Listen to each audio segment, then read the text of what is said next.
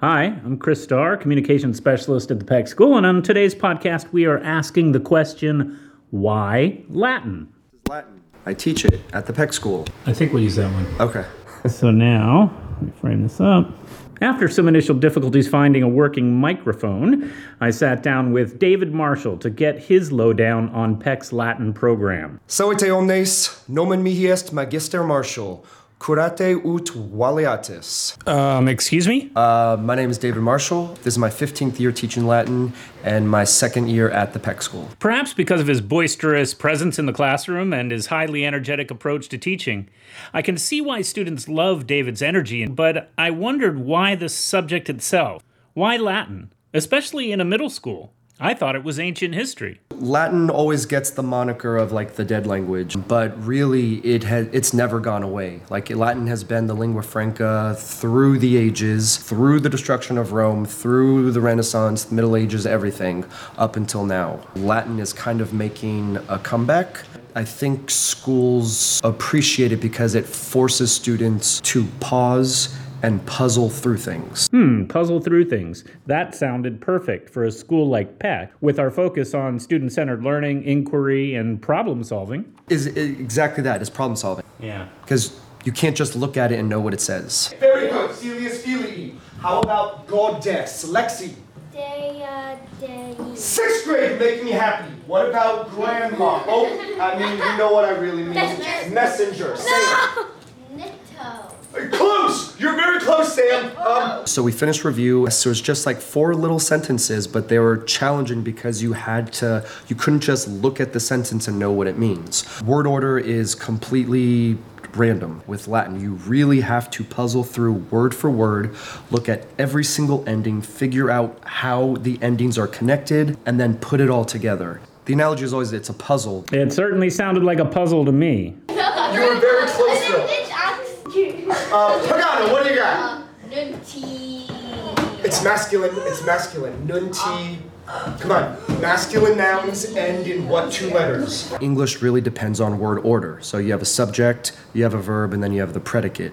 Latin is completely different. Because of the endings, each ending is like a road sign that tells you what its function is in the sentence. I was already feeling exhausted just picturing it. A student has to keep all of those endings in mind, know what all of them mean, know what the words mean, and then be able to put it all together.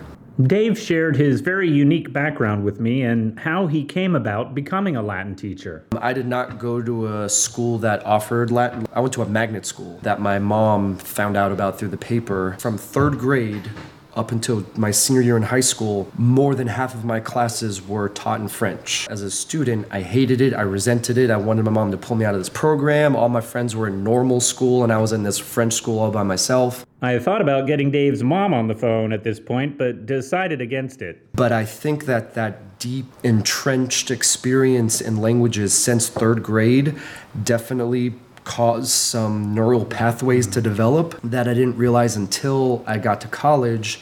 And this professor inspired me to take Latin. And he said by the end of the first semester, half of you are probably going to drop out of this. And I'm like, did I make a huge mistake? Like, what am I doing? I also thought about getting in touch with Dave's college professor, but there just wasn't enough time. Lo and behold, by the end of that first semester, I was, near or at the top of my class, and that success felt good. Yeah. It was just one of those natural inclination. My students always ask, when you go home, do you talk to your wife in Latin? Because that's all my life is Latin. No, obviously I'm multidimensional. Thank you very much. Another missed opportunity. I should have contacted David's wife about that. Anyway, David mentioned that there was actually quite a big debate about the purpose of Latin and how it should be taught. What is the purpose of Latin? How should you teach Latin? So the old school approach is the grammar translation approach, where Okay, number 1, the grammar translation approach. you learn a grammatical concept, then you translate passages or sentences that contain that grammatical concept for reinforcement. That's how I was taught. It can be boring. In the wrong hands, that approach is deadly.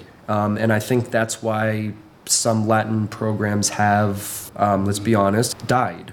Other Latin teachers think that Number 2, the reading approach. the reading approach is the most. So you read as much Latin as you can, and a student will intuitively pick up the the grammatical patterns of the language. And then there's this third rung where it's you treat it like it's a modern language. Number 3, the modern language approach. You speak in it as much as possible. You engage with the language as much, even if it's artificial. You just keep that language living in your classroom. So what's the best approach? So I try to do all three with various degrees of success. But when I think about the end, like, why do students take Latin? Like, what is the point of it?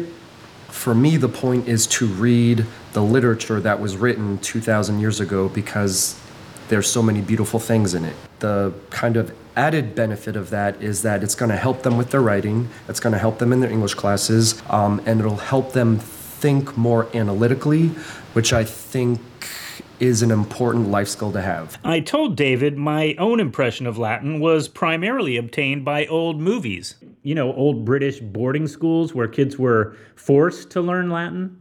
Yeah, that should have died out as a subject because everybody talks about it in such a negative way. But David really brings Latin to life in his classrooms, and especially at this 6th to 8th grade age group. I mean, it blows my mind that as 8th graders, they will have had 3.5 years of Latin. But what I want them to leave with is really that they were a part of, like, a community. I want their voice to be heard. I want them to feel that their voice matters, especially at this level in the middle school. I think that is almost as important as the curriculum. Well, we were out of time, but I wanted to compliment David on his beautiful classroom. It's one of the most richly decorated in the upper school. But your classroom's really heralded at school, like one of the nicer classrooms because it's really nicely decorated. Like, you create an ambiance. I guess that's part of what you were just saying for the kids, it. you know. I want them to feel comfortable in here. Yeah. So it's a little spa-like. All right.